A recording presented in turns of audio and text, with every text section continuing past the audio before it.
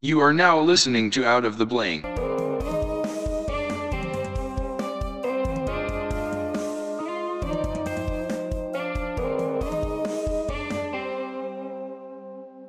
Welcome to Out of the Blank podcast. I'm here with Tara Smith. Hi, how's it going? So tell me, Tara, tell me a little bit about yourself. Okay, I'm 27. I live in Sydney, Australia, and I'm doing my PhD at the moment in the field of science fiction. And yeah, I guess that's what I'm doing at the moment. I work part-time in administration. I live in an apartment with my cat and my partner, and yeah, that's So about it. you said you're getting your PhD in science fiction. Now, what type are you? Like a writer, or are you a type of movie buff? I'm sort of an academic with focusing on science fiction and literature, but I love sci-fi movies, sci-fi shows, games with science fiction elements. Like pretty much, it's pretty broad. But my thesis is focusing on science fiction and literature more specifically. What exactly areas do you find fond in the scientific sci-fi literature, at least? I'm looking at science fiction and how it can be used as social fiction. So looking at particular works with an emphasis on trying to improve the world or critique how we look at certain things and how that can be better sort of taught to people and sort of made into like public discourse rather than just always being in like a niche kind of geek sphere. How we can get it further out. That's kind of what I'm interested in. Is it kind of related to popular culture studies? Oh yeah, but I'm actually in the religious studies department, which is a bit weird, but that's sort of the department I'm in, and so I also focus on science fiction and religion and how science fiction works explore religion or problematize religion. But my background is majoring in religious studies. Now, so you're from Australia. That's completely different from my area here. And now, is Yes. your fascination because a lot with what sounds like with sci-fi studies is about looking towards the future, but more of a utopian society type deal. Yeah. So, I think I'm interested in utopias and dystopias. And so in Australia, there's not really much science fiction studies happening at all, really. It's sort of, you can't really, even in a literature course, you won't necessarily study anything to do with sci-fi. It'll mostly be focusing on more traditional literature. So it's a pretty weird and niche topic, especially because I'm in the religious studies department, which is mostly to do with like theology or Christianity, not much sort of on science fiction. So it's a bit the field, but I thought, 3, 4 years, I may as well be doing something I really like. So I picked sci-fi. That's what I'm doing. well, it makes sense because a lot of what you see or read in like sci-fi books, it's like, wow, I wish that. Like, I remember watching the Jetsons. I don't know if you know who they are, but like that cartoon that was on TV, and next thing you know, it's like by the year 2012 we're gonna have flying cars. Well, it's 2012 and there's no flying cars. Exactly. So I think like that's a fascination aspect of it. I don't think it's the whole idea of like I think it's a little bit of focusing more of a progressive way towards the future. Is that a better understanding of it? I think it used to be, and especially in America, I think sort of like you had a lot of literature, sort of like I guess like Cold War era, maybe before then, the kind of focusing on technology as being almost a positive, and then sort of with the like atomic fear of atomic weapons, it became a lot more fear of technology. And I think now that's sort of what the sci-fi today represents is a lot more like really like kind of critiquing our idea that technology is going to save us or technology's sort of redemption factor. And you get a lot more kind of moving the opposite direction and critiquing that and being afraid of the end of the world. And that's when you get the apocalypse and dystopias and stuff like that. Well, I'm a big believer that one day technology is probably going to end up being like Skynet from Terminator, where it ends up controlling us. Mostly because I see when I go up to my buddy's house how much technology is implemented in his life now to where he's Mm, become very lazy. And the fact that Alexa's basically on the verge of controlling his toilet. And I see that as too much power for any machine. Um, totally. and No, I get pretty paranoid about it too. I think if you read as much dystopia and all the AI robotic stuff is pretty bleak. And the idea that we could create something that has some sort of sentience that's not, like that's based on humans is going to be this kind of very positive and like kind of good being just seems to me really unrealistic. Like if it's like humans, it's going to be flawed like we are, I guess. do you think that people have a fascination with technology because of how easily it's made our lives? I don't know what it is. I mean, I use technology, but I'm still very skeptical that it's going to be this thing. Like I hear a lot of conversations around AI being sort of like specific AI, but also general AI. So specific AI is like kind of like the everyday technology using like face recognition stuff, like pretty basic. But then general AI is when you're talking about those kind of like full on robots, like that can think, feel, smell like humans. We haven't quite got there yet. And that's when you get like the singularity complex and all that sort of stuff. So people kind of think that there's going to be this AI development is going to be really positive, that the society is going to suddenly have all this spare free time, everything's going to be great, we're going to like get to read more, and there'll be all those labor jobs like factory machines and stuff is going to be taken Well, over. yeah, So you we're going to remember be the Luddites, right? Do you know about the those? what? Sorry. The Luddites during the Industrial Revolution, there was like a group of people that formed together to break machines, like factory machines and stuff, because they were taking out their jobs. The newspaper presses, all these types of things that were coming out that were literally back in the day of the industrial times. Like Yeah. people barely got enough money for a piece of bread for a week. Now they couldn't feed their family because of the fact that machines were now taking their jobs from them. So Yeah. what they did was they literally would break up machines, and that was sparked the Luddite movement. And I think that's people see that like, oh, they were just in the past, they were uneducated. I'm like, you can see that now. A lot of people are a little bit resistant to change with technology, but it's just the common norm to be open to it. You know, Yeah, I definitely. well, I try and incorporate at least less in my life of using my cell phone. I try Yeah. and at least when I'm going to the grocery store, I don't see it to the point where I need to be on it while I'm in the grocery store. Like there's an option there. Like you don't want to be sitting on your phone spending an hour inside the store when you can get in 20 minutes and then get right back on it if you want. But I feel like too many people, like, tasks become a lot longer because people are just so hooked on these devices nowadays. Yeah, definitely. And you miss out on all those kind of like micro moments in like public transport where you like actually look someone in the eye or you smile or you pass someone, like all those moments get lost. And I think people feel quite isolated because of it. I think people are just becoming like desensitized to each other now. Like we talk about a sensitive society, the world's becoming a little bit more sensitive when it comes to like, but it's not the focus. It's not like the main things we should be sensitive about. You understand? Mm. Like Yeah. the whole fact, like we're worried about someone being properly whatever pronounced correctly, whatever their gender is, and now we're doing X, Z, Zim, Zer, Zer. Like I've talked to transgender people and I've understand their point of view, and I'm open to. I try and usually fight the other side as much as I fight the side I do believe in, and Mm-hmm. the reason why is I go out to the store or something, and there's a kid or an adult that bumps right into me because they were looking at their cell phone, and I'm like, I look at him, and he goes, "What?" I'm like, Yeah. "Whoa, excuse me? Like, you bumped into me, man. You should be apologizing to me." And then they get frustrated at you. And I see it as nobody's handling stress very well. Nobody's Yeah. handling anything anymore, any problems anymore. Everyone's becoming very disconnected out of each other's lives. You need Yeah. to have social interaction in everyday life. That needs to happen. I don't know if you've ever played the game Sims, but there's a Oh, thing yeah. called a social skill. That's a Yeah. real thing. Okay. If you go and isolate yourself, I know what it's like. I've been introvert for a couple of years and then I finally Mhm. broke out. The thing is, you become very, very compact and comfortable in your everyday life. And Netflix, Yeah. all these wonderful things that technology has, makes it very easy for that to happen. I think the world Definitely. is becoming completely isolated, much like that sense of touch. You know how your body has all these perceptions, sight, Yeah. whatever. Well, the sense of touch, we're losing our feeling around everything around us. We're losing the true Yeah. grasp of reality.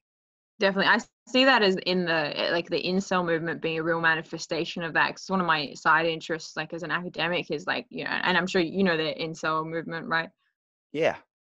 The I think it stands for what is it? Something celibate, where you sort of like you don't want to be celibate, but you are, and it's sort of become a sort of a very it started, I think, in 4chan or one of those early kind of groups, and it's just grown for mostly men that are really like dissatisfied with their lot in life. They either blame genetics or whatever, and they can't get women, and then they hate women, and so then it manifests, and then you get people doing things where they're like going out and shooting people because of this kind of hatred that they have towards society and women. And I see that can disconnect and always be on your phone, always being on the internet and never connecting with real people can manifest into some really really dark kind of world views, and that's really sad because I look at these women, I'm like, you don't really know many women. Like, you can't, because if you knew women, you wouldn't be have this much hatred. That's how I think it's just so spooky. It's like, where did these people come from?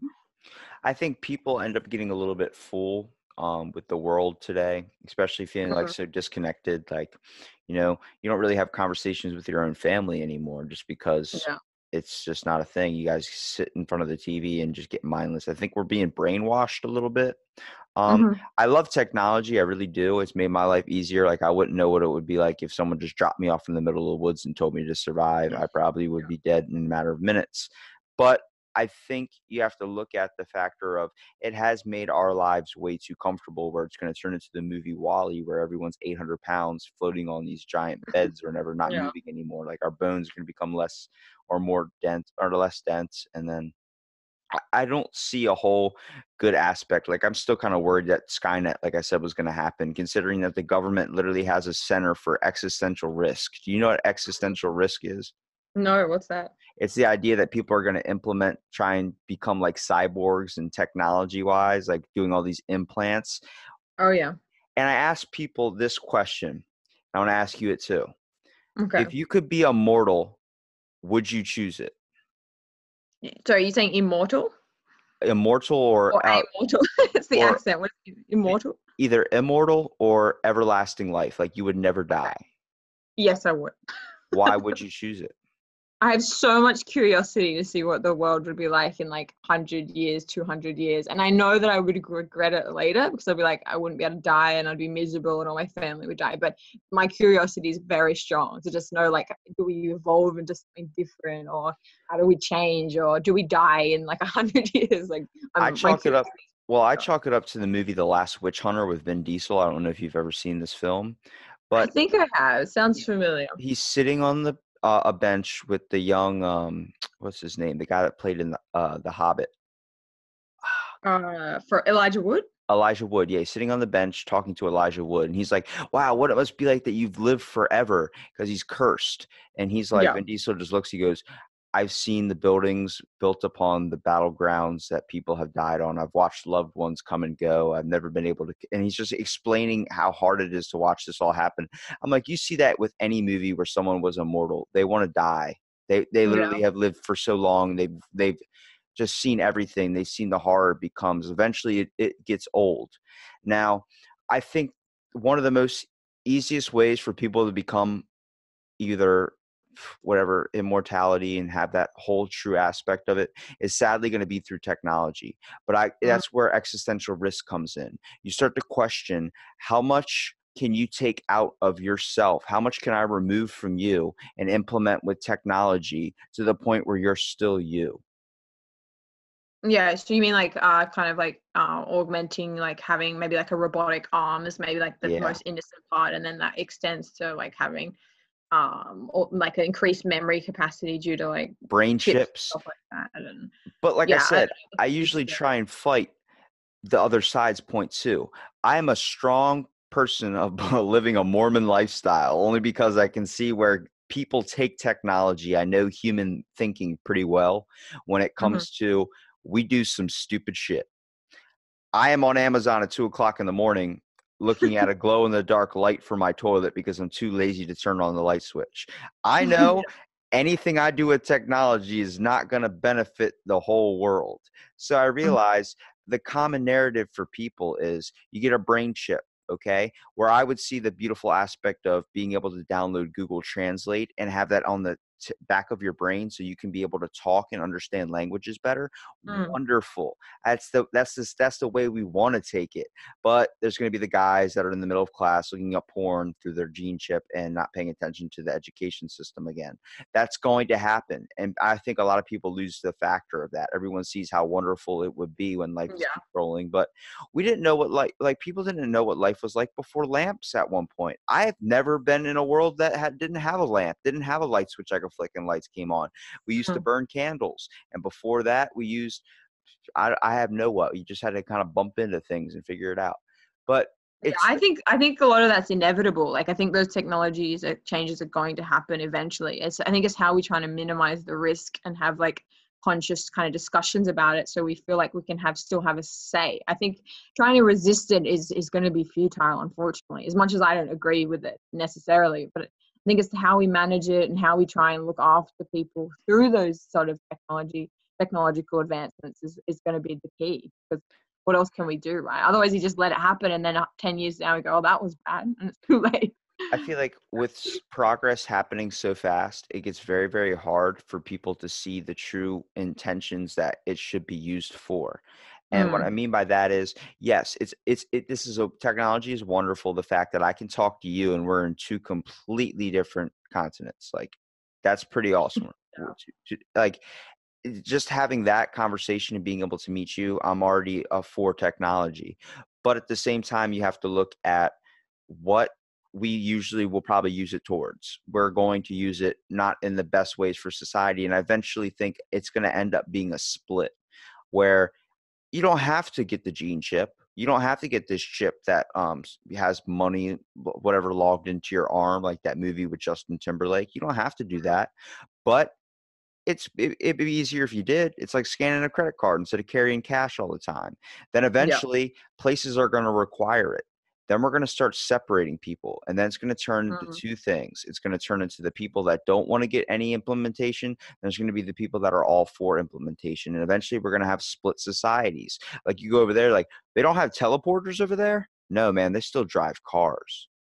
What? Yeah, I know what you mean. I mean, you can look at the same example as looking at genetic manipulation now, like that's going to become a thing soon, where people have the option to, change their genomes to be resistant to certain diseases. But like, it's a slippery slope. Like, where do you draw the line? And a lot of sort of sci-fi writers predict that you'll end up with a class distinction that is genetic. So like there's certain things that you just won't have the same genes, and there'll be no way really that you can move from without the money, or it's not like these things are going to be given out freely democratically, where we all get the same kind of options. It's going to be private companies like it is now with DNA testing, and that you're going to basically have to kind of pay to do it. It's going to be privatized. It's going to be the most crazy social divide you've ever seen. It's crazy. Like I said, we always talk about people saying like it's tools for the trade. It all depends on the person. That is very true. Just recently in China, they are now able, they were doing testing with taking out dog spinal cords and monkey spinal cords and then re-putting it back into the monkey and dog, and they could walk still. And they saw this was as major innovation for paralyzed people, being able to fix the spine by taking it out, disconnecting. Basically, it's like brain surgery. The one thing we've never been able to really do successfully, we're now able to do. And it's seeing giant advances for science. People that are stuck literally with inside of their body not working, you can fix it. Like that's amazing. I see that. But I also see how far, sometimes it all, like I said, it all depends on who has that power.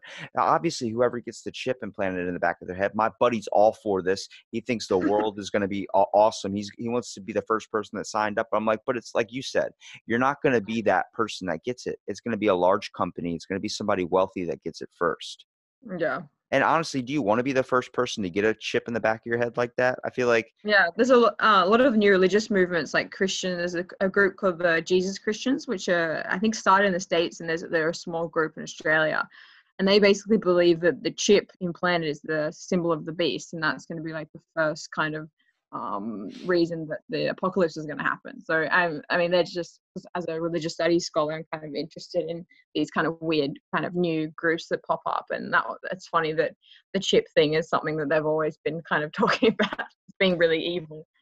It fascinates me. How did you go from studying religion to studying sci-fi? Well, I wrote my sort of master's thesis on Frank Herbert's Dune. I don't know if you know it at all. It's like it's a pretty famous science fiction work, kind of like a space opera, I guess, like Star Wars, set on like a desert planet. But anyway, I looked at the eco-religious themes in that book. And then I decided to kind of broaden out to science fiction more generally. But I still have a very big interest in conspiracy theories and new religious movements, and they're kind of like areas of interest of mine. I write a fair bit about David Icke. I've written a couple of papers on his conspiracy theories. Do you know David Icke? I don't know David Icke, but I know a lot of conspiracy theories. Yeah, he's the reptilian guy. He kind of made the reptilian stuff popular. So the idea that there's Explain that one to me. I have not really dived into that one that much. That I'll do the people are best all I can. reptilian aliens or something, or aliens are reptiles.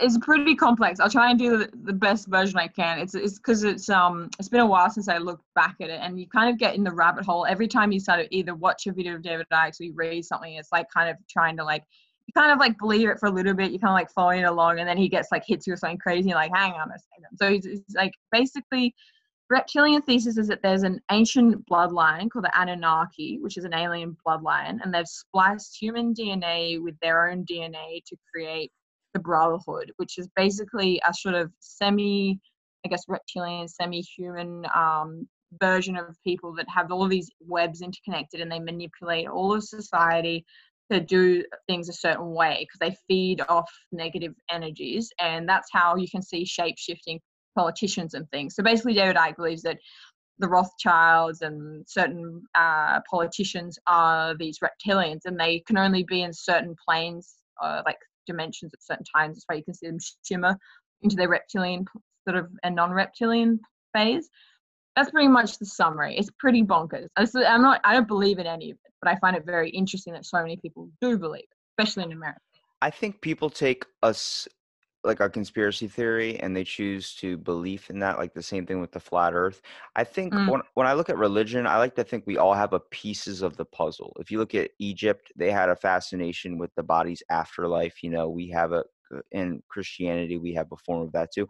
I'm not religious. I mean, I'm an ordained minister under the Church of Bacon. Yeah, the yeah, Church of Bacon, just because it was a safeguard for atheists. It was an idea that if you didn't have a certain religion, you shouldn't be prosecuted for it. So why don't you just join the Church of Bacon?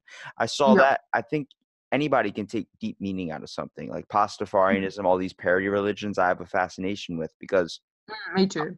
a lot of people see it as they're creating a joking manner and making fun of the main religion. I'm like, but don't you should highlight the aspect that it's ridiculous for everyone to believe in the same thing. What makes Mm. us unique is that we have a beautiful understanding and different workings of our minds. Yeah, no, definitely. And then there's, I think that, the UK is that they have the Sunday Assembly, which is basically like an atheist church. So you go, you have like humanistic ceremonies and everything, and it's set up like a church sermon, but it's all for atheists and humanists because I think there's a certain value in that community aspect, even if you don't believe in like the kind of typical religion. I've got a very broad definition of religion that includes things like civic religion, all pretty much any kind of thing where you gain meaning and it's your ultimate concern. That to me is could be considered religious. I think a lot of times, like, it's really weird where we're seeing society adopt to new things. I think Mm, a lot of it's bad and a lot of it's really, really good too. I'm mm, I like seeing that, like, I'm not saying I don't like Christianity, but I like seeing how it's not the dominant religion anymore. Like if, mm, back in the day, like let's say 20 years ago, there was not that many religions that were known here, at least. I mean, we knew about them like in history or something, but they weren't as common as it is nowadays. Now you ask someone about Christianity, they're either say I'm not religious or like the community's hurting, the Christianity community. There's still mm, the people that follow it a little bit, and there's still people that have a hardcore belief in it. And I would never change their minds on it. I would try and understand it, and I'm glad that they have something they can believe in. But at the same time, I've witnessed Jehovah's Witnesses, and this is why mm, I wanted to go and get a philosophy major, was because I was walking in my local town, and a Jehovah's Witness is talking to random strangers. And he goes, "You, sir, going to hell if you don't believe in Christ." I'm like, hold on a minute. Now, this is where my fighting side comes out of me, more like the point, like I need to figure out why you think this way. Not really just trying to argue, but just trying to understand. And mm, so I walked up to him and was like, so tell me why you like believe this. And he's like, well, it's the main, he's like, this is what we're like, there's a book on it, and starts showing all these things. I'm like, but there's a lot of flaws. You understand that book was created by a man too, right? And he goes, mm, yeah. And I was like, and you admit there's mistakes in history, right? Yeah. And I'm like, and the commandments are also kind of telling you what to do, not really suggesting things for you to do, right? And he goes, yes, but they're guidelines or rules we need to follow by. I'm like, but if you really look at that, and then you look at laws of humans, like, don't speed, don't drive, don't do this. These are things that are implemented for safety reasons, but it's also with like, it was created by a person. The whole reason we think of it as a safety thing and look at it as a law, but if you really look down to the true aspect of it is it was created by somebody, and how could their judgment on safety be the thing that we all go by? Who's to say that Definitely. driving a little bit faster, if you know how to drive, isn't safer than going slow behind someone that isn't? Like I said, it's all about understanding the other side's point of view. And a problem I face with talking to religious people is they have a hardcore set in their ways. And my whole opinion, like I'm very open-minded to everything. I would love it if like God was real. I would love it if anything like that was real. But I haven't had that experience yet. You know what I mean? I have Yeah. not truly came to that understanding yet. And that'd be cool if one day it happens. If I get to the pearly gates or whatever. But I always chalk it up to what Jim Gaffigan said, where he says, I don't know if you know who Jim Gaffigan is, American comedian. Mm-mm. Well, he talks up, he goes, oh, wait, I'm gonna pop up at the pearly gates? You're telling me heaven is a closed community? What is like it keeps the kids out of the pool?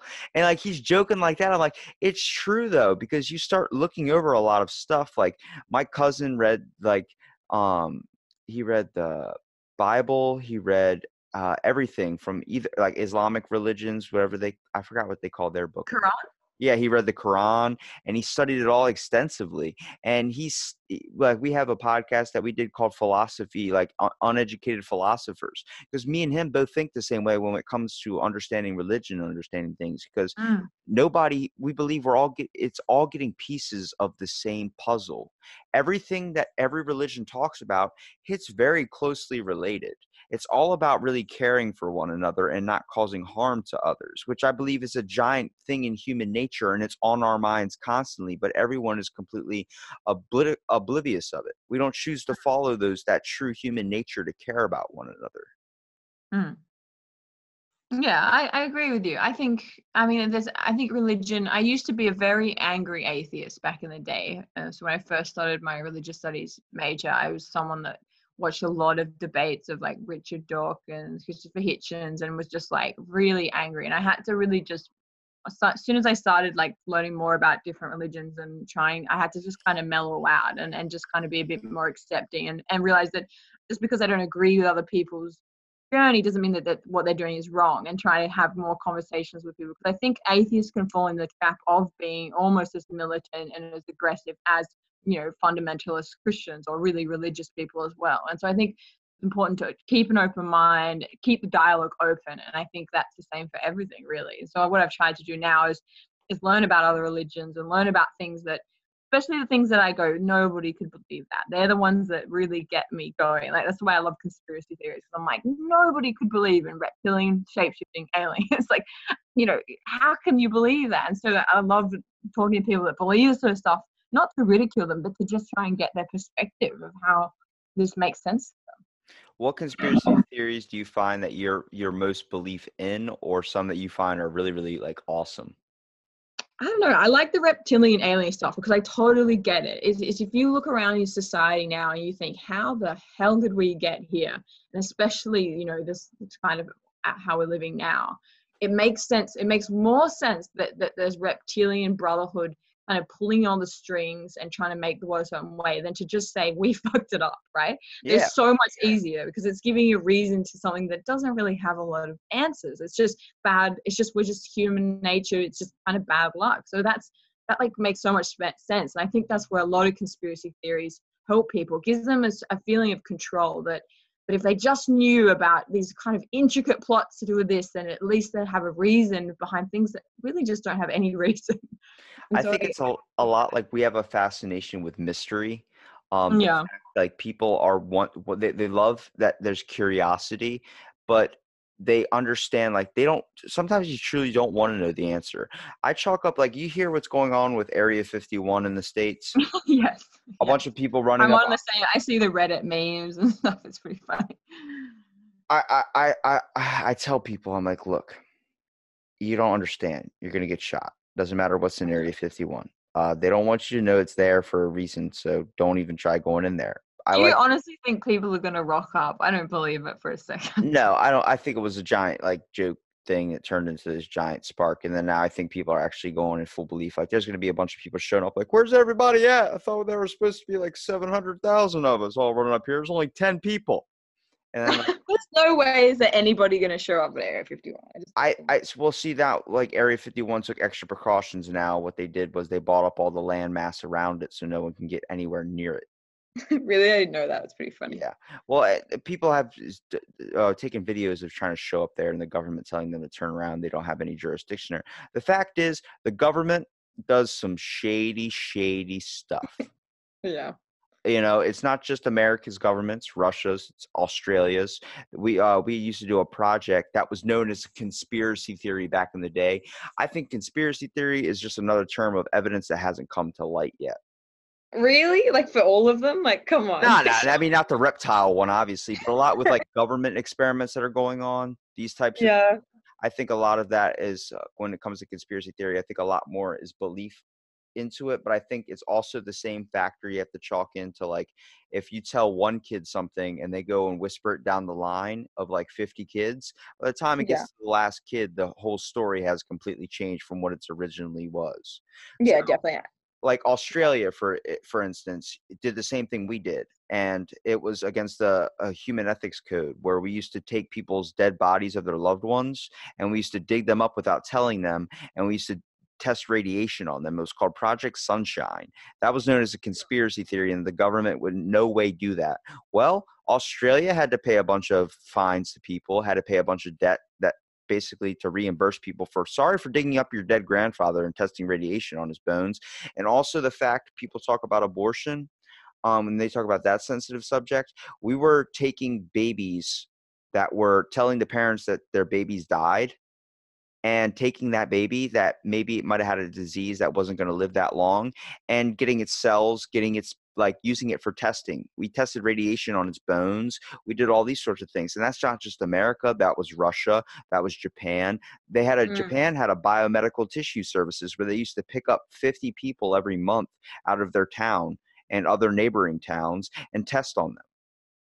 Yeah, I think that there's definitely some conspiracy. I mean, there's conspiracy theories that have been true, but I mean, what do you think about like ones that are obviously causing a lot of harm, like anti-vaxxers? Like, what are you kind of like? Don't you think that this total mistrust of the government, while sometimes granted, is also creating a rift of people that are not turning to doctors or scientists and thinking, well, what do they know? I can Google that and find like 10 bits of evidence to say. Like, what do you kind of think about that? I think with vaccinations, a lot of people, like I got into an argument with my buddy who's all for science. He considers himself a scientist. And it's funny because my cousin kind of thinks the same way, but likes to fight the philosophy side too, because he has a belief that, like, I don't know, in human nature and the kind of the mysticisms of the world. And then we're all sitting here talking, trying to have a chat, and I'm just hearing my buddy spout so much information. That does make sense. I think you can sway anybody to your side of view, especially if you talk reasonably and use a lot of evidence as well. But like I chalk it up to understanding with vaccinations. We have done it before. The government has done it before. We have made it sick. People sick with like Tuskegee syphilis experiments. We were injecting people with Tuskegee viruses. We were injecting people with AIDS. We were injecting people with all these types of things, syphilis, just to see what happens to someone. But the problem is we did it with people that did not look like us. The weird thing that people don't believe it now is with the history of what we've done with actually using these types of vaccinations and things that was known as a cure, but really was giving them the disease. Like, I don't know if you've ever heard of Westbrook, it's Willowbrook High School. Basically, it was a high school in Willowbrook that was basically like a mentally disabled school. And this was back in the time when parents that had a mentally disabled kid, a lot of them didn't know what to do because a lot of evidence did not, like, they didn't know how to treat them. They didn't know how to care for them as well. So the parents would literally just open up the door, tell these kids to get out, and then push them off and never check on their kids again. Well, their whole climate, environment, everything, there was it was supposed to only hold 3,000 students. It ended up holding 6,000 something.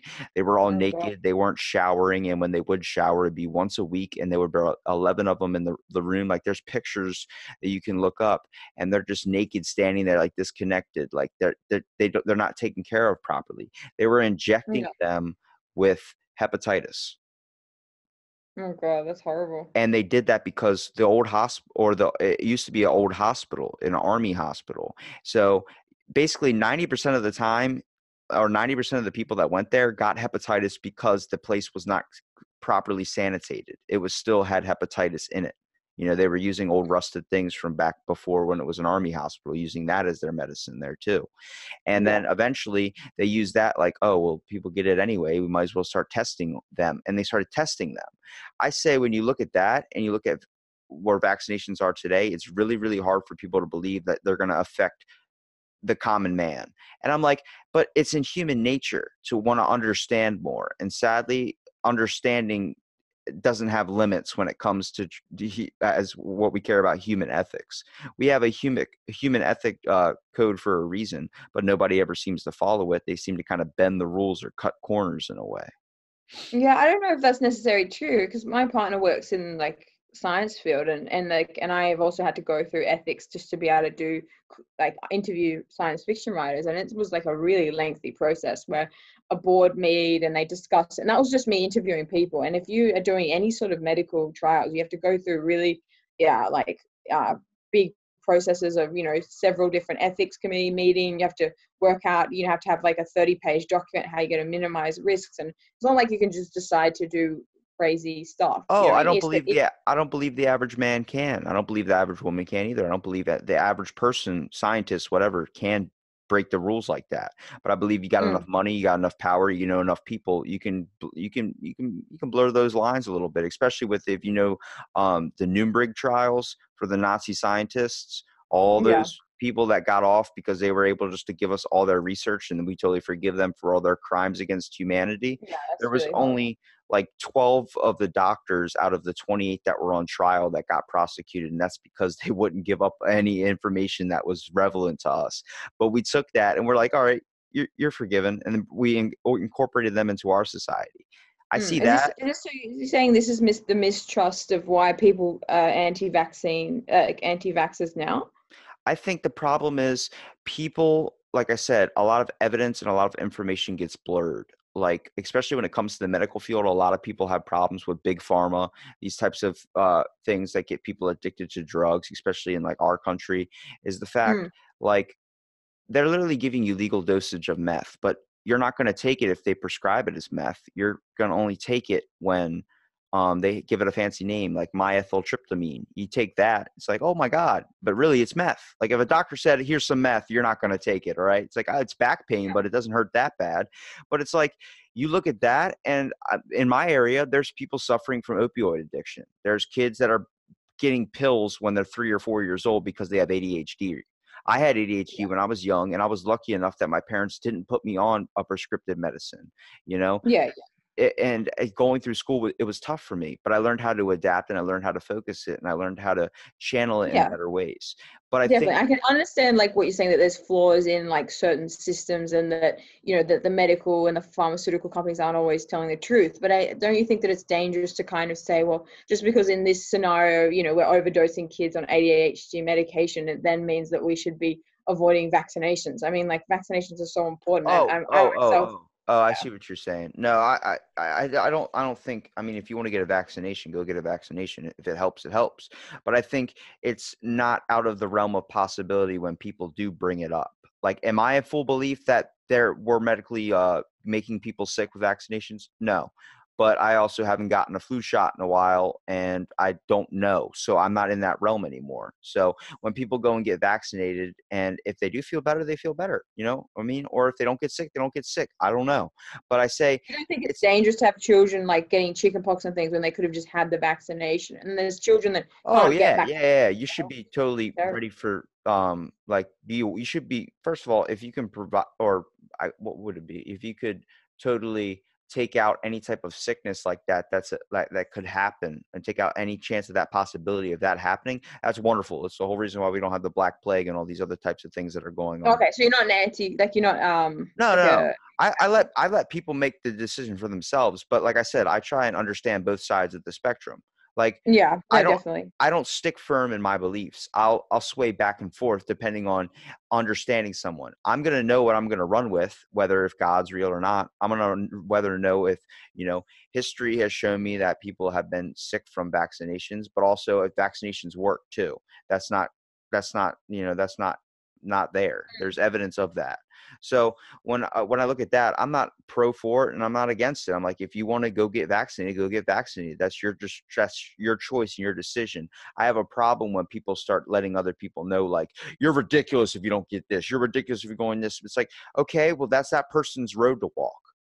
The problem. Yeah, I know, but it affects other people. I guess what I have problem with it, like I'm all for people like being able to choose what they want and everything. But I mean, if it's sort of going to affect and make other people sick and things like that, I mean, like, where do you draw the line? I mean, there's certain rules we have to do in a society. I guess, where do you draw the line between kind of, it's sort of like, I don't know, it's very complicated. And I think that don't you think you could go kind of too far, like in just letting everybody do what they want to do? I mean, there's certain rules in society for a reason. Oh yeah, like we have to wear clothes for a reason. I can't just go to the store naked. Yeah. But I also look at, like, it comes to some things, like, getting vaccinated. I do believe you should. I do think if, you can prevent something, especially your child, like, coming from a parent's perspective, you don't want your kid to ever feel any pain. So that's a major thing. And also, if you're an adult and you get sick like that, then you can contaminate a whole entire population. So seeing it also from a city type of view. But I also, like I said, I try and fight the other perspective too.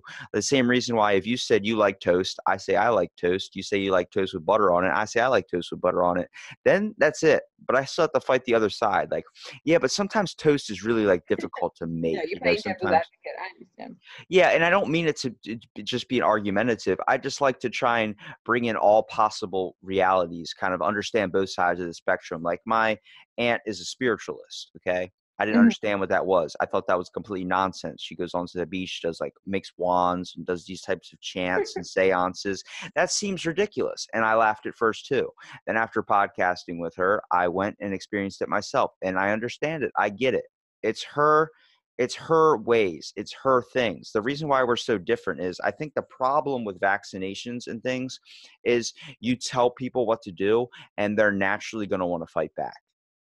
Yeah, Yep. no, definitely. And I don't think banning, like in Australia, there's a few areas like where basically it's law that your kids get vaccinated. You have a lot of people around the kind of really alternative hippie areas that really rebelling because that kind of dialogue is not reaching them. If you go, well, you legally have to do it now, or we won't give you, they don't give you then subsidies, like they don't give you childcare support if you don't do it. So it's pretty much you either do it or the government kind of stops giving you money for certain things. So they kind of like have them forced to make that decision. And a lot of them are just totally rebelling because it's stopping the dialogue. It's not going to them, having a conversation with them, going, okay, well, what sort of things, why are you afraid of, let's talk about vaccinations and why are they useful and etc. They're just saying, well, you either change and it's making it worse because, of course, the anti-vaxxers are going, well, that's exactly what the government would do if they did have these regimes or something, you know what I mean? So it kind of feeds into the fears, really, when the government tries to crack down on it like that without using the same dialogue or talking to someone at their kind of understanding. Does that make sense? Yeah, it does. And I think it also, like, what's going on nowadays with the 5G network that's going on. People think Mm. that it's making their kids sick, like it's experiencing mental health problems and these types of, like, side effects. Like, a kid's, like, apparently there was, like, a couple kids that got, like, really, really, like, severely sick from it, like got nausea. It also, like, if you're around it too long or something, it creates some type of like, just affects your sleep, affects so many different things. I'm like, now, I'm looking at both sides here. One, there is a type of frequency that your phone right now is sending up to the sky right now in an invisible signal that you cannot see. That light Mm. switch that's getting there's something wired up into that, and it is sending an impulse that can possibly affect your nervous system. I believe like the fact that we can hack a Tesla and crash it can kill somebody. It's not out of the realm of possibility. You know, the little Wi-Fi booster signal things you can plug into a wall outlet, and it boosts the signal in that specific area of your house where it's lacking. Mm-hmm. I chalked it up to what I was fueled on coffee and shrimp in my Christmas Day podcast. Was the whole fact is, I can see somebody hacking that little Wi-Fi signal, sending out an electrical impulse like an EMP type thing that could shut down someone's nervous system and knock them out in their own house. That's where I want to go live a Mormon lifestyle. But I realize eventually technology is going to get to the point where, you know, trees, all these types of things have a type of wavelength, have a type of thing that can communicate to each other. They seem to be like thinking a little bit, like at least when it comes to, hey, there's a certain bug that's eating our leaves. Let's change our flavor of our leaves or release a toxin to kill these bugs so they'll stop eating us and killing us. I see that like a special trees in Africa that have that type of thing. And I chalk it up to Avatar, where everything's connected through the roots. I'm like, that makes sense. But at the same time, if I go to try and live a Mormon lifestyle, they could eavesdrop on me through a tree by connecting into the freaking central nervous system of a tree. And I'm like, that sounds ridiculous. But like I said, it's, I see this stuff and I'm like, it's possibilities in a world where we have a fascination with exploring other planets. The fact people before were like, you're going to land on the moon? You're going to put a man on the moon? That's ridiculous. Well, it happened. Now, I like to chalk up to the conspiracy theory that we also didn't get to the moon. Like, I'm not saying we never landed on it, but we didn't get to the moon as we said we did. We did it like a little bit later. I think it was a giant propaganda act to tell people like, hey, Russia, we made it on the moon. Sorry, bro. We, you know, that whole scene they did, the video and everything. And then we actually did get there, but it was a little bit later. And then Russia was like, shit, they already made it to the moon. We lost the space race. Yeah. Is there any conspiracy theory you don't believe in? Most or you don't like, you don't like kind of concede the side, or what do you want to like believe in a little bit, or whatever you want to call it? I think the conspiracy theory, like flat Earth, that one's really hard for me to believe. I don't believe in Scientology. That one, I'm sorry, that's the one thing I will say I don't like. Scientology isn't a conspiracy theory. Scientology is a religion. Yeah, but everything that guy created was a works of science fiction, and then he decided to make a religion, and then everyone's like, wait a minute, this guy that's given all this false, fake story type like literature and everything, but he said Scientology, so we have to follow that. That's real. I try and look at that. I'm like, everything he's ever created, every work he's ever created has been basically like a giant fake bullshit story. And then you're going to really, I don't believe that L. Ron Hubbard's all his stuff that he's written is false. I think he believed it. I mean, he was a science fiction writer up to a point, and then he wrote some science fiction, but he wrote over like 200, 300 works of nonfiction that are all to do with his philosophy and his beliefs.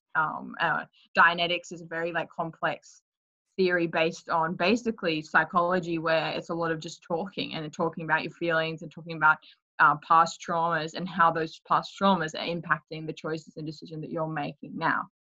So like it's pretty simple kind of like talk therapy that what happened was L. Ron Hubbard wrote all these books and then sent them out to all these psychologists and psychiatrists and said, look at this technology I'm looking at. And they laughed at his face and he said, well, I guess I'll try it as a religion. And that's essentially what he did. But I think he was sincere in thinking that some of those things and that the therapy he was doing would help people. I'm not saying that I agree with Scientology. I know that they do some very shady shit to some people. I mean, they are horrible to people that leave. They chase people. They isolate people from their families. That put one sides against each other. That's where I don't really like. But you also are, right now in this podcast, the way you're talking to me, you're helping me understand L. Ron Hubbard a little bit. Where I'm not. I mean, I know a little bit about like what I've heard and experienced from people, and I've seen Scientology, and I've like heard accounts of people that are like don't talk to their family anymore.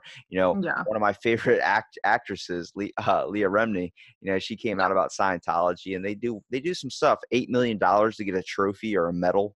Like you get something for that, for donating it to the Church of Scientology. That's a little bit ridiculous, but there's definitely aspects of it that are maybe different. But I mean, there's a lot of religions now that have a very high economic concept where you tithe a certain amount of your money to it. And I think what's happened is Scientology has sort of emerged and it's very new and it's still trying to work itself out. Like the church in Australia, I think is quite different to the one in the States. I know Mick Scavage, or the head at the moment of Scientology in America, he's pretty insane. And I think that there's aspects of it that are really scary and horrible, but there's people that genuinely believe it, that go every day, they volunteer their time, they believe in Dianetics, they believe that they're going to reach OT level 3 and be able to control matter and work their way up the bridge to total freedom, and they believe that. And I've met them and they're nice and they tell me what they believe, and I find it hard to say that there's anything different than any other religion, really. And it has its problems, but you looked at any religion as it was created, thousands of years ago, had its schisms, it had its problems happening, had people dissenting, and the thing is, we just got to remember, like, it's really new, it's just starting and it's trying to work itself out. It's not going to be perfect, and there's aspects of it that are weird, but I think at the core it's not evil or bad, it's just learning it as it goes. You think it's like it's taking the steps, it's kind of learning how to walk?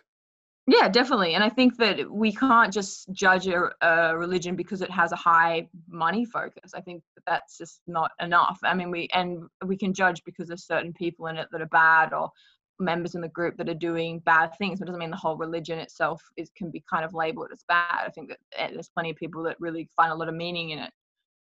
See, this is why I like podcasting, because now I'm understanding Scientology. I'm starting to hating it a little bit less. I still don't like Tom Cruise, but yeah, no, and I'm not a member at all, because you have a whole other perspective, especially being in like sci-fi studies. You have another perspective, at least for Scientology, that I don't know about, and I'm listening to it and I'm understanding more. Like I said, I'm all about understanding. I'm not making justifications or claims on anything, even though what I might believe, I still want to see the other side's point of view too. I think a lot of what people chalk up with Scientology, where they start hearing things like, for me, listening to Leah Remini, and hearing all that sad stuff, and then listening to another guy that was on like a Joe Rogan podcast, and hearing that, and hearing him talk about how he doesn't talk to his kids anymore, he's never met his grandkids, and I'm like, holy shit, they completely isolated you. And then I hear that it's kind of like a watchful eye type thing, and then I hear that, and then I hear about Operation Snow White. It was like a stupid, like, criminal conspiracy theory by the Church of Scientology. I think it was like in the 70s or something, and it was supposed to just like take out anything saying anything bad about Scientology or its founder, L. Ron Hubbard. Like, I heard that and I was like, it was supposed to be like a series of like break-ins and all these things on 100 and like something government agencies, foreign embassies and stuff like that, and like all these private stuff that had all this information about Scientology, talking shit on it. And I'm like, that I hear that one that happened, and then like it was hard because they were talking about like wiretapping, and I'm like, government does that too, like, come on. And then you hear about Operation Snow White, and then it goes to Operation Freakout, that woman that came out, the U.S. author, Paulette Cooper, she was imprisoned to a psychiatric hospital, and that was all like a developed plan under the Church of Scientology, because she was taking action under, like, basically blasting out the church, saying you're a scandal, wrote all these books, and then the FBI ended up getting involved and seeing all her documentary stuff about this, like, after she was like incarcerated into I know how flawed like they are and problems they've made, and like I get all that. That's not their fault either. That's also a thing of uneducation too. You know what I mean? I think the best, I'm not talking about education by book smart. I'm not talking about any of that stuff, because books can be wrong, let me tell you. But I think also it's experience. It's understanding. It's, the reason why I look at my old podcast and look at my podcast now, my mind's only increased in power. Knowledge is experience. You know what I mean? They do a lot of, what's interesting, they do a lot of advocacy, especially in Australia, for mental illness, in a way that they're pretty like antidepressants and heavy kind of drugs. They kind of believe that there's no real, and this is like, I'm not saying this is good, but it is quite, I don't know if I agree, but they kind of believe that each mind is individual. And so the idea that anybody could have a real mental illness is kind of debatable if each mind's kind of individual. They do a lot of advocacy about some weird tests and things. Like, I don't know the full details, but I think, maybe in like the 60s or 70s, there were some weird tests being done, mental illness tests, and they actually fought for it in the courts to kind of get certain mental institutions that were bad to be kind of dismissed and taken down. And so there's an interesting side that you probably don't hear much about, and also you don't really ever get to hear people that are happy in the church. They don't come and go, we're going to do like an interview now and tell you how great it is. And if you did, you might not even believe it. So I guess it's hard for them to get even positive information out when they have such a bad reputation as well. Yeah, I think like, like America, like with history here, you hear about all the good stuff Christopher Columbus did, but you don't hear about the real bad shit that he did to get to what happened and made this country today. We're built on a rocky foundation. I think every country has a really rocky start because they decided to take what was known as the immediate answer and the fastest answer than taking sometimes the long, hard route, which is less harmful. But like we said, history is written by the winner. So, nobody's going to talk shit on themselves in a book, at least. I think where technology is awesome is that it lets you expand your mind out to all these resources of information to expose these types of things that, opens up your mind to stuff that was not looked at before. The fact I learned about night witches, which was a group of women in Russia that were flying in crop dusting airplanes, like the open ones, during wintertime in the middle of night, freezing cold in an open airplane in Russia. And they were dropping bombs on Nazi soldiers. I hear that. I'm like, holy crap. Like that's amazing. There's more power to women and more power to people. But we don't know about that because that's in Russia's history. That's not in ours. There's things about Australian history that there's wonderful things that's way better than the United States. But when you're confined and you're in a place like a country like the United States, everything that's considered foreign isn't really as appreciated as something that we do ourselves. And Australia's got the same problems. I mean, like I think it might just be less known, but I think Australia is as equally as kind of does that as much as the States. And I think one conspiracy that was like back in the day when we were discovering with the moon, I do have like, I didn't really believe that we would ever think to do, but we actually tried to do Project A119. I don't know if you've ever heard of this. And it's the fact we tried to launch a nuclear weapon at the moon to show how powerful we are. Wow, I didn't know that. I don't know. All these sort of stuff, like you've got a good memory to even remember all these different conspiracy theories. Well, I used to do a spin-off series of this podcast called Fill in the Blank, and we focused on specific topics for like 30 minutes. And my buddy's like, I'm into conspiracy theories. I was like, all right, I don't know what conspiracy theories are. And then next thing I know, I'm like diving deep into the realm, like, bro, this shit's real. This shit's real. And I'm pulling out all these articles. He's like, bro, he goes, dude. And we're sitting here talking about it and looking up the evidence, like facts on like different sites and trying to pull everything that's correct about it and everything that's, where it seems to be flawed. And I'm like, it's all about understanding, but let's talk about it and let's make it fun. So it makes it interesting to us as well. I think they're always fun topics, but I also, when I'm thinking about conspiracy theories, I always also try and think like sometimes like if it's super complicated, convoluted, it's not always the way. Like, I think there's this sort of idea that there's these 10 steps for this thing to happen, and sometimes it's just a lot more of a simple explanation. Or I think it's easy to kind of get wrapped up into the intricacies, and sometimes that and also the idea that there's these evil people. That's what I don't like about conspiracy theories. That there's this idea that there's like evil corporation rubbing its little hands together just to kind of fuck the world. And I kind of get that's the impression with the reptilian stuff, like where it's like, oh yeah, there's this undercurrent of this evil organization just trying to like ruin everything for us. And I don't always think that's correct. So I guess I'm a bit like, not like, I know the world's flawed, but I also don't think that there's people there that just are kind of evil rubbing their hands together. You know what I mean? Yeah, a lot of times you chalk up like conspiracy theories or something like that. You always think of like, I don't know if you know who Alex Jones is. You hear that guy. Exactly. And so what I did was in a podcast he was in with Joe Rogan. It's like a 3-hour long podcast. He's just ranting off kind of like how I was going all these different things of information and stuff, like just saying a bunch of stuff. But like he wasn't clarifying, and Joe Rogan was trying to get him to clarify for a minute what he was talking about. And he was talking about how his mind is like a river. It's constantly flowing to different things, constantly looking for another window to hop into. I heard that. So I decided every 5 minutes during his rants, I would stop, pause, and listen to what he actually said. I looked up half of this stuff that were considered conspiracy theories. The Jedi program. You ever seen that movie, Men Who Stare at Goats? Yes, I have. Okay. That's a real government program, and it happened an hour from where I was from. My Really? mom didn't believe it. She goes, I went to that high school. I was like, Mom, this is a real government experiment that happened in like 19, like that's real stuff. But they incorporated it into a funny movie. And then I see the movie as a kid, and 10 years later, I find out it was all real shit. My whole mind was blown. I was like, oh my God, like really? And the fact that our space program was all part of Operation Paperclip. The fact that Russia, Japan, America, they all got Nazi scientists. They split them up. The reason they called it Operation Paperclip was they had paper clipped files onto their shirts. Oh, you're part of the space program. Well, did you know that a lot of America's space travel and a lot of our NASA program, like the little white shuttle that you think of when you think of NASA, that's all Nazi invention? Okay, I didn't know that. These are stuff that I would want to look and find like peer reviewed like papers. Like I don't know, like what do you take as evidence for this sort of stuff? Well, I mean, this is all facts now. Like you can look up. The weird part is we have a thing called Freedom of Information Act, but it only comes out 20 years after the person dies. Anybody that was involved into the program.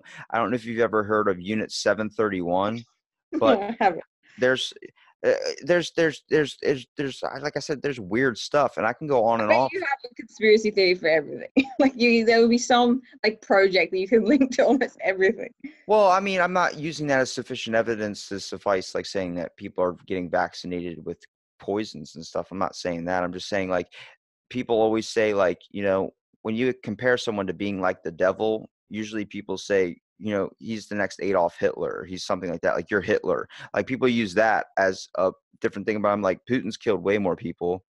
I'm like, it's all about like we make justifications and claims on stuff, but then like everyone always chalks up to being the worst people in the world as the Nazis, and I'm like, but Unit 731 was a Japanese, basically, it was the Japanese Nazis. They were Yeah. vivisecting people. They were cutting them from the bottom up and letting them bleed out like that. They were detaching people's arms and sewing it into the side of their body. I was like, but that's, you look at that and you're like, that's too horrible. That can't happen. I'm like, it's human nature to be horrible, but also there's also human nature to be amazing as well. We are Yeah, but don't you constantly find it trying. hard to like navigate? I just can't imagine trying to navigate the world thinking of just like this much kind of corruption all the time in everything you do. Like, oh, I don't know if I should buy that at the shop because I know that in 1970 there was that one conspiracy. But like, I mean, like, how do you both have all these ideas of these conspiracies and exist in a like functioning in the world? Well, for me, I don't focus on it. I live knowing knowing these things, but I don't dwell on them all day. I'll still go get a flu shot if I need to get a flu shot. Like, but also, the whole fact is you start surrounding yourself with a bunch of negative influences and conspiracy theories all the time, you're going to dig yourself down into a dark rabbit hole where you're going to feel like the world is corrupt and evil. I hear that and I'm like, no, I also think about the wonderful things about the world too. It's all about whoever has the technology or whoever has the mindset of doing what they're going to do with the tools that they have, the power that they have. The fact that cornflakes was invented originally to prevent masturbation. I hear that. That makes me want to go out and buy a damn bowl of cornflakes. Like you think of that, you're like, what? That can't be true. 1945, Sir Harvey Kellogg invented cornflakes because he thought that people, if they consume too much sugar, their passions would increase. So people will be more likely to masturbate. I was Wow. like, what? I was like, you're telling me this bowl of cornflakes I'm eating right now, it leads to that? And then I looked up the original name, the green rooster on the box of cornflakes, and its original name was Corny the rooster. I'm like, excuse me? And his slogan used to be up, up, up with cornflakes, down, down, down with masturbation. I'm like, what is going on right now? Like, you hear those are the ones I have a fascination with. The ones that Yeah. the weird like histories, the stuff. Not all Yeah. the conspiracies and dark down stuff. I can't focus too much on those a whole lot. Like I can't dive, like I can do like an hour in it. But the problem is, like I say, I try and look at the other side too. When I did my series for Fill in the Blank, I was asking people what they were specifically interested in, and they told me I'm interested in industrial revolution, and that's where I learned about the Luddites. And then also, my one Yeah. buddy's like, I'm into medical innovations of like sanitation in hospitals. I got interested in a book by Dr. Lindsay Fitzharris. She had a book called The Art of Butchery, and it talked about Joseph Lister and Robert Liston, these people that were amazing innovators for the Victorian era when it came to surgery, where you had to know to be the fastest because you didn't have any anesthetic or whatever that is that Yeah. makes you not feel pain. I hear those, I'm like, it's people, we're taking steps. We're constantly on this ever learning, growing process of learning. And that's where I have a fascination with it, because I think people take it where they're going to take it. Shit happens where it's going to happen. I'm not closed off to everything being bad, though. I'm not like just surrounding myself like the world's a terrible place. No, I believe it's awesome. I believe people make it awesome. But I think we choose to, the norm nowadays in society at least, where we choose to let it drag us down and get us in our comfortable zone, where I think we end up really Mm. just kind of getting through life, not really trying to be happy in it. Yeah, I just think it would be difficult to just have all those thoughts about like like all these kind of intense conspiracy theories about pretty much every aspect of your life, and then suddenly going, okay, that's conspiracy theory mode off, and now I'm just gonna be more open. Like, how do you not let that bleed into like your like kind of existence every day? Because if you tend to worry about things that are happening or tend to worry about too much, you're already conflicting yourself with the biggest problem in life, where people worry about problems that are not immediate. I think when you look at an immediate problem, like I've experienced, two flat tires in 3 different days from each other. I get one tire fixed, my next one goes out because I ran over a nail. I see that, I'm like, I could take this and I could scream at somebody on the middle of the street, but I'm not going to, because this is Did just, someone put the nail there? Like, you sure the government hasn't like put the nail there for you? I think you're considering me too much of a conspiracy theorist I'm teasing, that no one. teasing. Yeah, but I mean, like, I was like, all right, this is a problem in my life, but I'm not going to project it out onto someone else. Like, I'm probably one of the only kids of my generation, or at least a very few small population, that goes and holds the door open for people and helps people with their groceries and do that. Like, I get all the time elderly people asking me, hey, I didn't expect you to be like that. I'm like, what do you mean? They're like, most kids your age would be just completely oblivious or just completely ignorant to helping Mm, somebody. And I'm like, well, I wasn't raised that way. I had instilled values from my grandparents. So I learned, like, you get up early in the morning, you go out and experience these types of things. You go and work hard for what you have. You make sure you do everything you do is 110%. But that's my experience and that's my life. Bruce Lee chalks up to, you literally, God gave you this path because you're the toughest one to walk it. Your problems are your problems. Okay. If you focus on other people's problems and other things that are going on in the world, you're already missing the true aspect of making yourself a better person, which eventually, if everyone focused on making themselves a better person and not hurting anybody else, we would truly be better as people. And then we could slowly work up to building back up the world, building back up. Like, we have to build each other up first. But I'm not a motivational guy, but I'm a big believer in human kindness. I believe it's there, but I believe a lot of people choose to let it go under the rug because yeah. they're too overwhelmed with what's going on in life right now.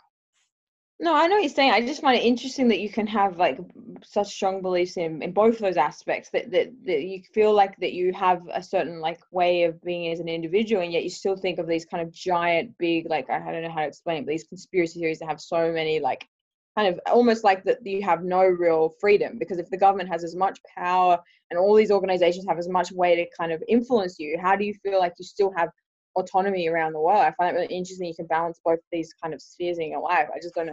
I don't think I'd be able to do it. Well, like I said, that's what makes people unique too. The fact that I can do that and not dwell on it. I'm also thinking, I also have ADHD, so my thoughts are kind of running everywhere at once. Like right now, I'm already thinking about Raisin Bran for some reason. This son smiling, looking at a bowl of cereal. I'm like, why is he smiling at the cereal? Like, my mind takes different routes and different turns. But I think Yeah. we all are thinking very, very differently, but we all kind of think the same. We all have a human nature to want to care for one another. I get nervous when, like, I've talked to people that are full on conspiracy like believers, like people that Mm. believe 9/11 was an inside job. I was like, I'll try and sit and listen to you, but I don't know, because I was so little at the time. I had no idea what was going on. Yeah. I didn't understand. You lived in it. You were there and seeing it. And I've talked to people, firefighters that helped out into the thing. Like, they were there helping people get out of the burning buildings and helping Mm. these types of things. And they witnessed the thing going in. I'm like, I've heard their real story of being there, then I've seen yours of being on the internet. I'm like, I'm trying to decipher and trying to understand everybody's point of view here. The fact Mm. the fact is, we have a Dunbar limit too. We can only remember a certain amount of information or remember a certain amount of faces. But Yeah. I hear that, I'm like, I'm going to try and damn well understand the world as much as I possibly can by listening to everybody's side. I can't make a justification claim or a thought on anything or make at least a classification on anything if I haven't heard the other side's perspective.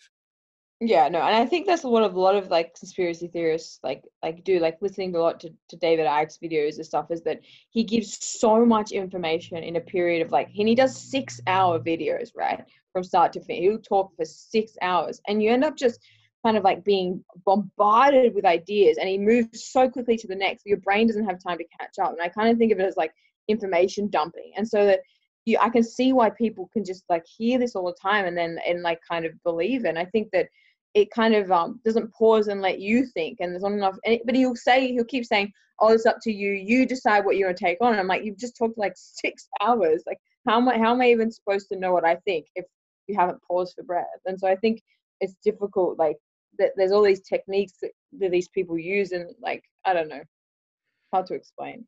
Yeah, I mean, wait, were you saying that I was kind of doing? No, I didn't mean to imply that. I just mean like, the kind of, I don't even know why I brought it up, but the fact that why these conspiracy theories are kind of so effective is because they don't really allow people to look it up themselves. Like, people that talk a lot about it, they don't say, here are some facts, go look it up. And so you kind of hear a lot of stuff and you're like, oh, okay, I don't know. Yeah, they make claims on things, and then like they try and bring up like evidence too and stuff that's not really clear, super clear. Yeah. Doesn't have a lot of sources, and I mean I can be at fault at doing that too. But I never try and convince anybody that in full belief of this happening. I only know from like I said, was this a real government project? I go and look it up, and then it's on the CIA's website. But there's a bunch of documents on it, and there's black lines over it. I'm like, this is not a conspiracy theory anymore. This is real shit. Yeah, But also the things I want to be focusing on what's real is I want to know if Bigfoot is real. That's what I don't care about what the Nazis did. Honestly, I just want to know if Bigfoot's real. And the whole idea is like, I'm a big fascination with cryptozoology, and I think it brings out mystery. And that's why I think I have a fascination with it, because do you watch those shows? I've watched them on American TV where they're like, they go into this like quasi archaeology, and they're like, we've discovered Bigfoot's bones, and they go into a cave and they just find like one bone. It's the same shit. Like, we're about to lose government funding. Jim Brewer said it best. He goes, "This is a bone of an Australopithecus. Like, it lived 1,000 BC." And he's like, "How do you know that?" And he goes, "Because I know." And it's like, it's really weird how all that information comes to light. The fact that they're about to lose funding, and then they randomly find something, like find a bone, any bone. You know what I mean? That makes sense too. But I look at it and I'm like, I try and give people also the benefit of the doubt, which I think a lot of people don't do anymore. Like, I choose to, like, I'll go to a store, grocery store. I'll buy a $2 item. I know exactly what it costs. It costs like $1.89, but I just tell her keep the change and receipt. And I'll sit behind someone that has like a large amount of items, and I want to see if they'll let me go in front of them. Most of the time they do. Most of the time people realize that they may be in a hurry, but it's not even a second for me to let me go in front of them. And I say, thank you. And I'll help them if they need help getting groceries in the car too, because I did that. I like to give little tests to people sometimes too. Like, how upset are you really? I've witnessed, and I've been at fault for, I've stopped myself doing it. A woman in 48 items or less, or not 48 items, that's 12 items or less with 48 items. And she's sitting there, older woman, stacking up her items slowly one at one. It's like, you could easily let me go in front of you. Like, yeah, that's not 48 items. But I've witnessed people take out their aggression and pent up rage that's going on in their own life because they're overwhelmed, and be an asshole to that woman. And people go around him and go, wow, that guy's an asshole. And then I see that guy and I'm like, coming from a psychology point of view, where I went to school and learned a little bit about mental health, chemical dependency, and these types of things that people get affected by, their environment, their genetics. I was like, he's probably going through some shit. Next thing I know, I see that he's got a spare tire on his car, not his real one. He probably got into a little thing where he had to put on an emergency tire, and he's just trying to get home. So I understand why he's overwhelmed. He probably has some factors in his life. I think. Yeah, it's nice. I think it's good to have compassion for people, and like, especially, I mean, I worked as a cash register for 5 years, and you get all sorts of people coming through, and you kind of know that they're just using you as an excuse to vent for their day, and they'll just yell at you, and it's got nothing to do with you, but they just needed a little place to vent.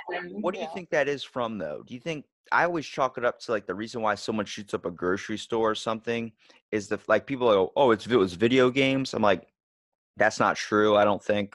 I mean, they're definitely violent, but I think if you're going to shoot up a store and you play video games and then you decide after you play video games you're going to shoot up a store right after that, Yeah, I don't think America's problem is with the video games. I think I think we're every full. country has shooting video games, and we don't all have shooting. So I think you got to work out what the limiting factor is there. Yeah, people say that. They're like, I podcasted with people that are video game like nuts, like geeks they call themselves, and they're like, video games are not violent. If like, and I go, yeah, because if you're going to shoot up a store before you play a game, I mean, or when you're playing a game, then you probably were going to do it before. You know, you don't just randomly play Grand Theft Auto and decide, oh my god, I'm going to go shoot up a store. That'd be awesome right now. But no, exactly. And if you're going to blame video games, you're going to have to blame films. If you're going to blame films, you're going to have to play music with violent themes. You're going to blame music with violent themes. You're basically blaming all of the media that person gets experience. Yeah, movies and TV and shit. Like that's all has violence in it. You know, I see Johnny Depp swinging from a rope playing Pirates of the Caribbean. I don't think I'm going to go freaking chop somebody's head off and steal their booty. Like, I'm not going to do that.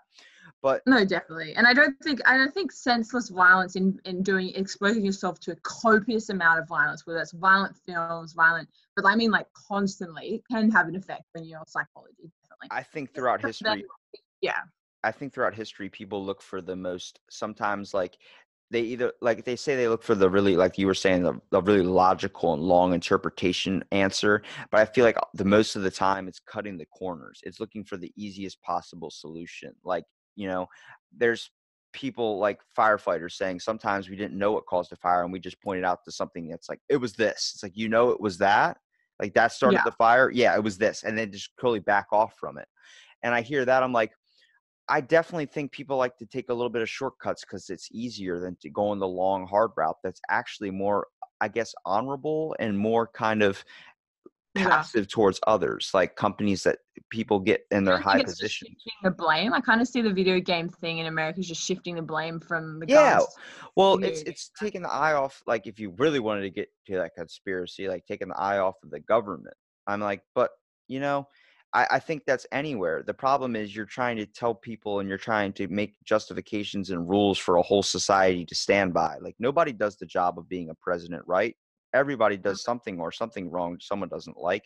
I'm like, you're just shifting blame onto something else so it takes pressure off you. I think that's what people do all the time. And sadly is we're living so structured and we look so much like the gym that works 9 to 5.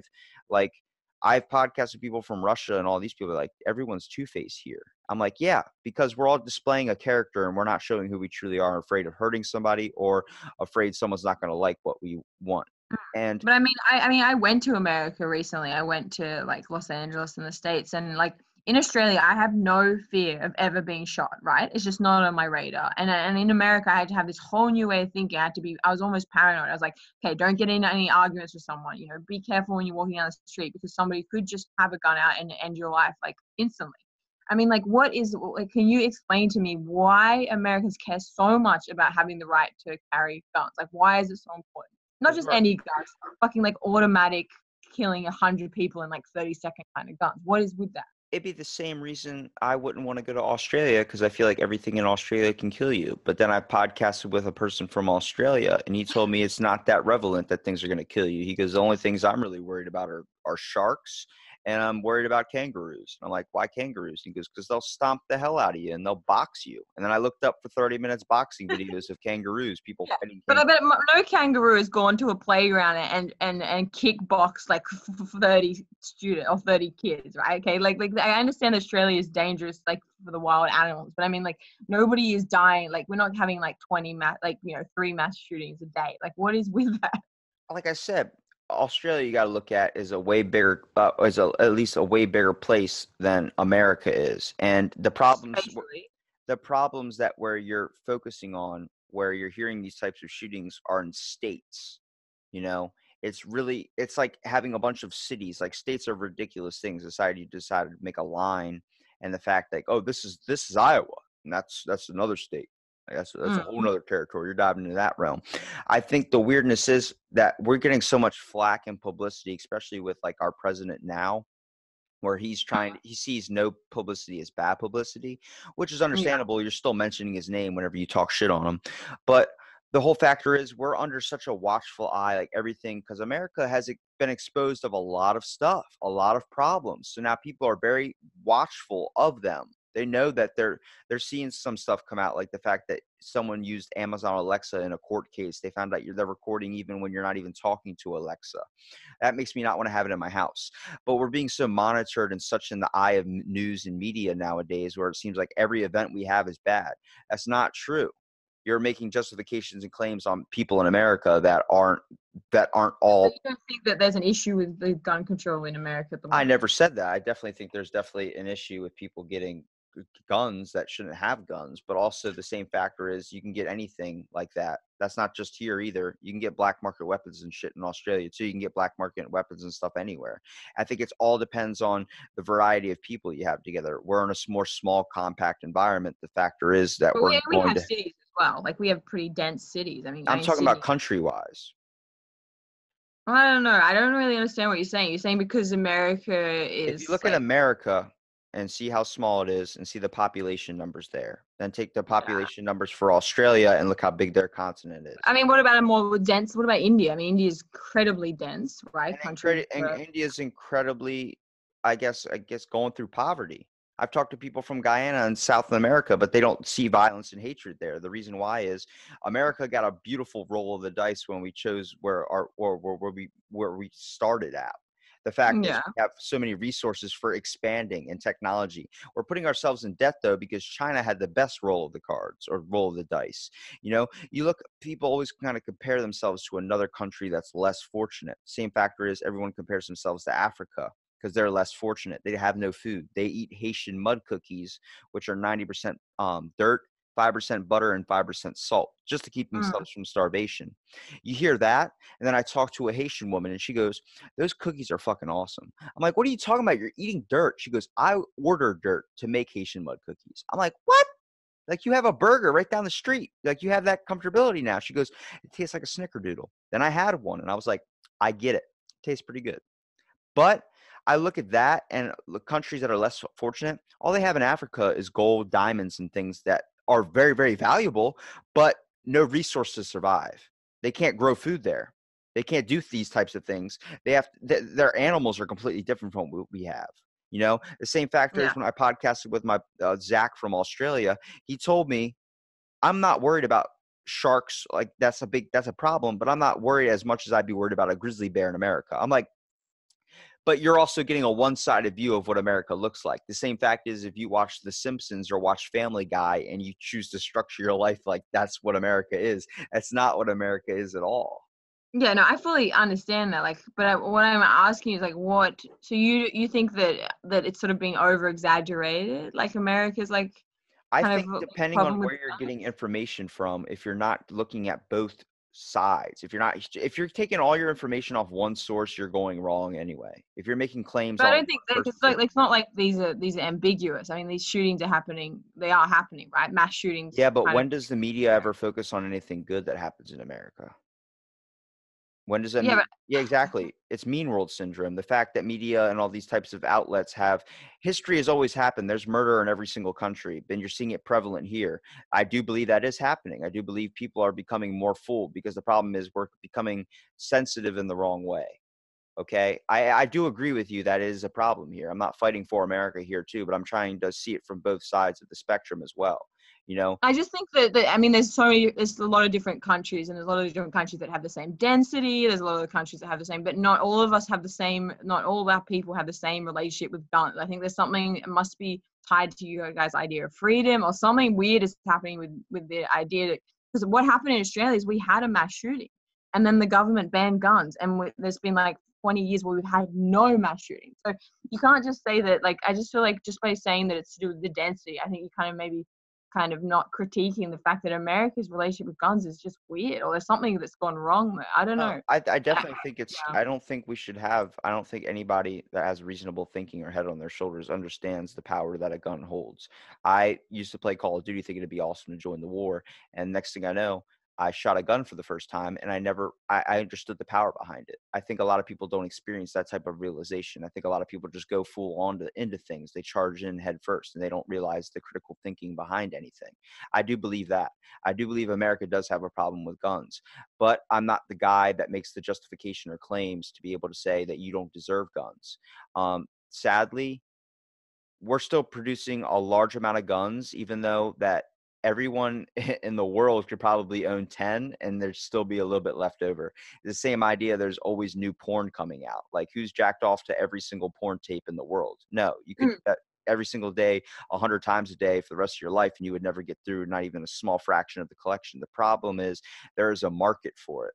There are people. I know, but I mean, there's a degree of amount. Like, if the government decide, if your government, I mean, we're talking about like simple solutions, and in America, banning guns would be a simple solution, right? Or at least banning automatic rifles or something. I mean, having your kind of rifle to go into farms and shoot animals, one thing. Having the option to have a gun that can shoot hundreds of rounds, in 5 minutes, like I can't really see the justification of anybody needing a gun like that. Well, that's why they banned automated assault rifles. But the problem is, you can't when you ban automatic rifles, and like AR-15s are banned now, like these types of things that are banned in different places. Yeah. I'm like, but people are already either grandfathered in with those, that they bought them before that law came out.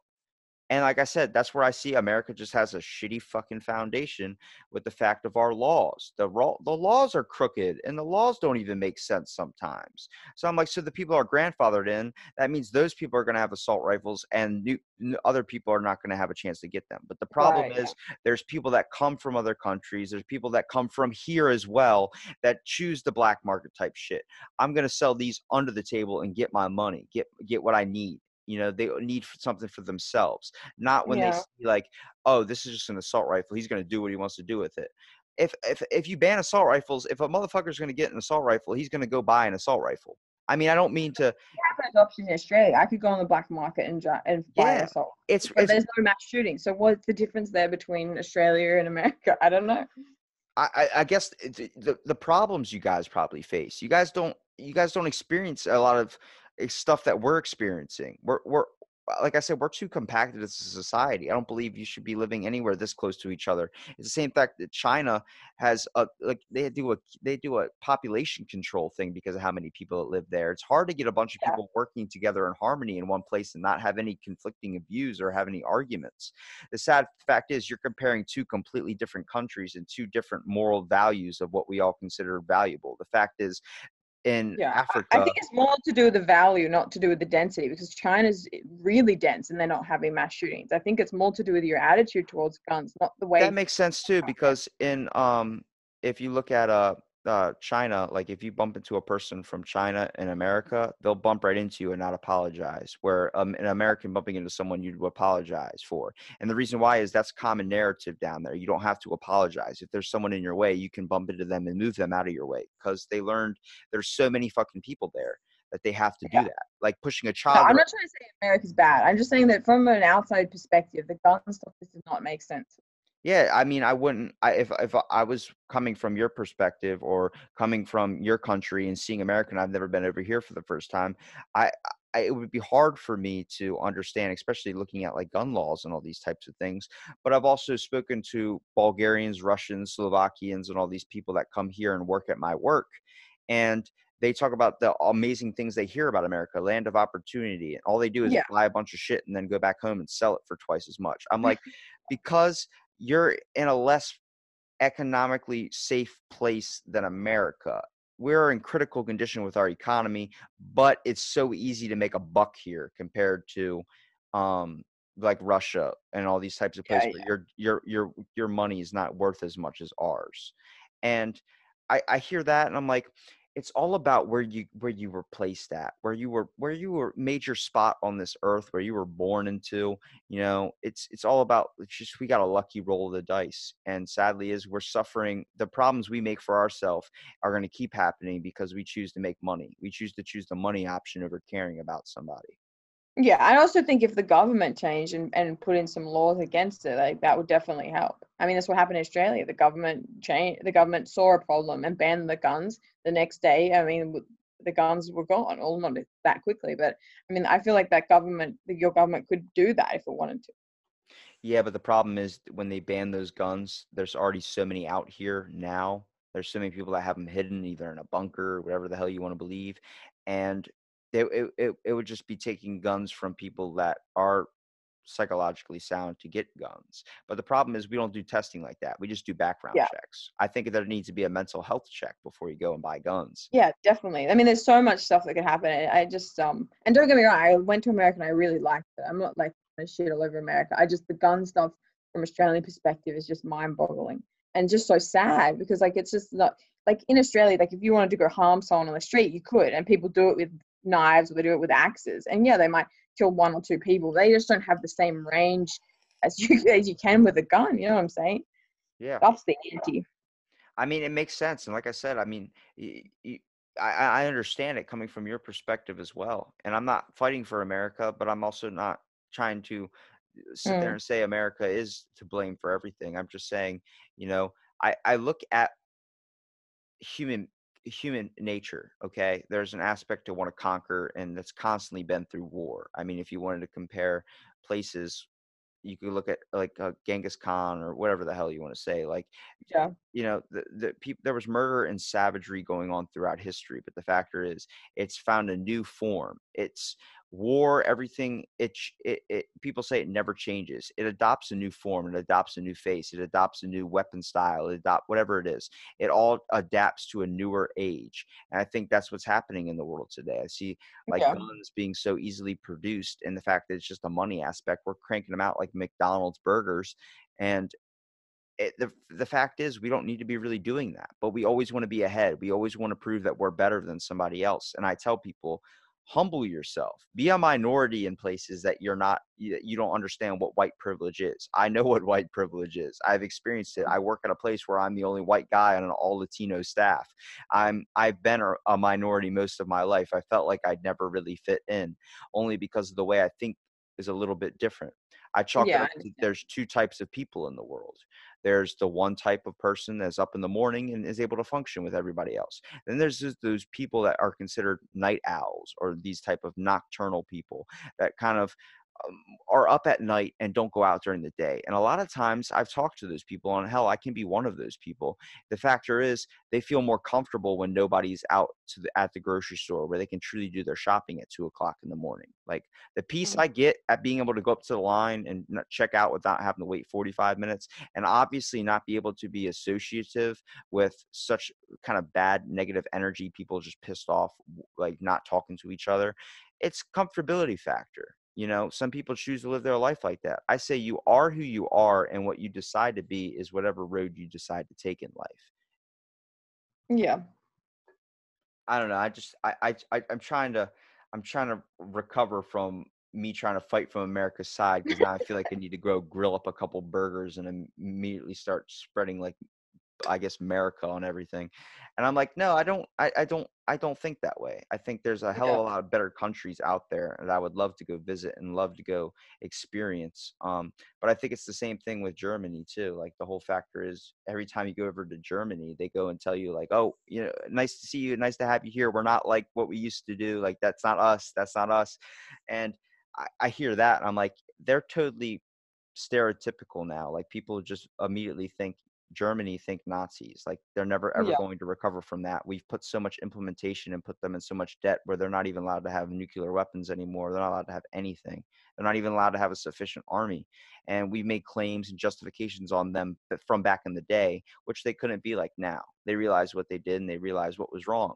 But I think it's all about people make justifications and claims on something they truly have never experienced for themselves. Like those people, I don't think are any sort of what they were like back in the day. And even back in the day, there was cases of people that were like, I didn't believe what I was doing, but I had to do it because I feared for my family. Like I said, it's all about understanding and all about listening to other people's experiences to try and decipher through all the shit yourself. Yeah. No, I get that. No, I like as I said, I really liked America. I just, at least the gun law stuff, I just don't fully understand. But I mean, I don't really know when I went to America, I didn't really meet anyone that was necessarily pro guns anyway, because I went to a lot of areas that were pretty, like, I guess, progressive. But yeah, I mean, it seems like you've like got a lot out of all the podcasts you're doing and meeting lots of interesting people. It must be a cool way to kind of have new ideas and stuff like that. It's pretty cool. I think it keeps an open mind to things, and I think Yeah. the main problem that we face as people is we just choose to be close-minded and set in our ways. I think you need to be a little bit more open to things. I didn't was able not to understand a lot more and care about people a little bit more only because I was able to podcast with people. I found a Yeah. passion in hearing what other people are interested in and just having a conversation. I thought like it was really weird that we were all walking around each other, especially here in America, and just not talking to one another, not even saying hi. And studying mental health and all these types of things, listening to people's stories of depression, that if someone would have just said hello to them, it's not their job to, but it's a moral kindness you should be doing.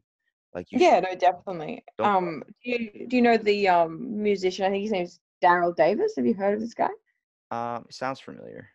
He's this jazz musician in America that meets up with Ku Klux Klan members and tries to talk to them and tries to, because he's African American. He was saying, like, how can you hate me when you don't even know me? And he would basically go find them out, talk to them over a long period of time, and then become friends. And they couldn't be in the KKK anymore. And they actually give him his hoods, and he collects them all. It's really a cool story, and I think that that's just such like a nice way, that by actually sitting down, having conversations with people, like all sorts of people, is a way to try and break down some of those like kind of negative ideas that people have. I think it's really cool. Yeah, it's all about being rational, just taking the time to get to know somebody for who they are and understand their way of thinking. And, if we just took more time in caring for one another, I think the world, we could build up people again, and we could also build up the world. So I do have a little bit of faith in people, but I think it's going to it always takes something super drastic to happen, like a shooting or a type of terroristic threat where people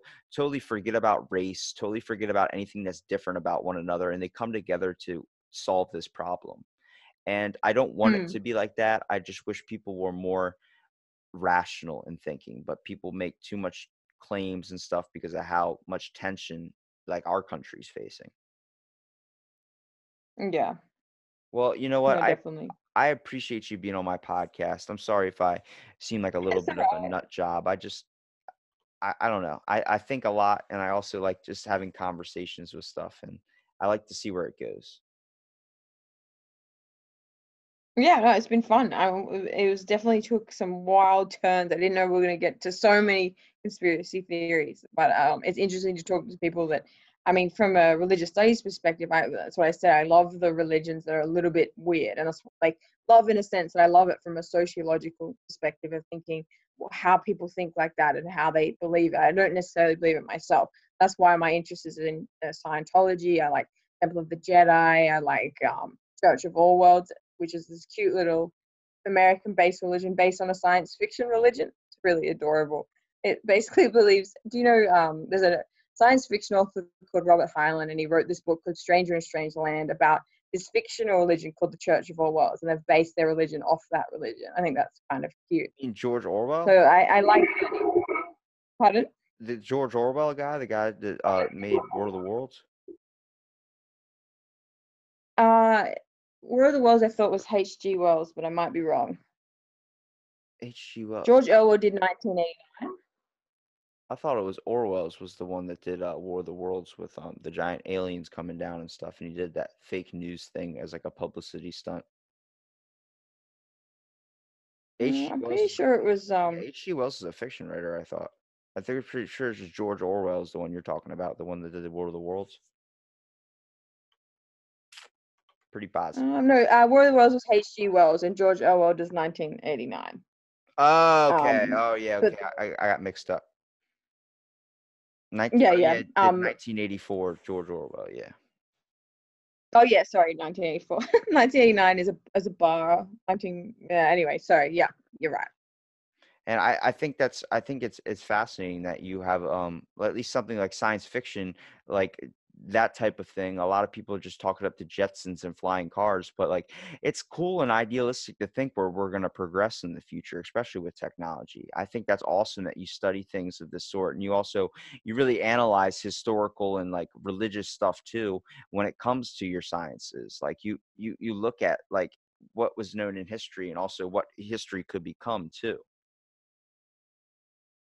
I think that's Yeah, definitely. And what I like about science fiction is that it critiques those things, so that it critiques our idea of progression or critiques our idea of technology and problematizes it, rather than just saying, this kind of idea that everything's good and that just sort of thinking progression equates to something good when it can be so. It doesn't necessarily have to be good, and just because these technological advances are happening doesn't mean it's going to be positive. And they almost act as a warning and like a prophecy of going, hang on, like let's take AI to its kind of spookiest level and then see what we think about it. And so we can kind of maybe try and rethink our habits now. And that's what I see science as being able to do. Yeah, and it's fascination. I have great hopes for the future. I really do. I really hope it becomes something. I would love to have, a teleportation device, but at the same time, I don't like Alexa controlling my toilet. That's a little bit too far for me. When I stop having to do the basic necessities for myself, I start to get a little bit scared. Well, look, I appreciate you coming out Yep, onto my no, definitely. I podcast. think the more we can. Tara, hello. No worries. Thanks for inviting me. Yeah, no problem. It was awesome talking to you. And stay tuned for the next episode of Out of the Blank podcast.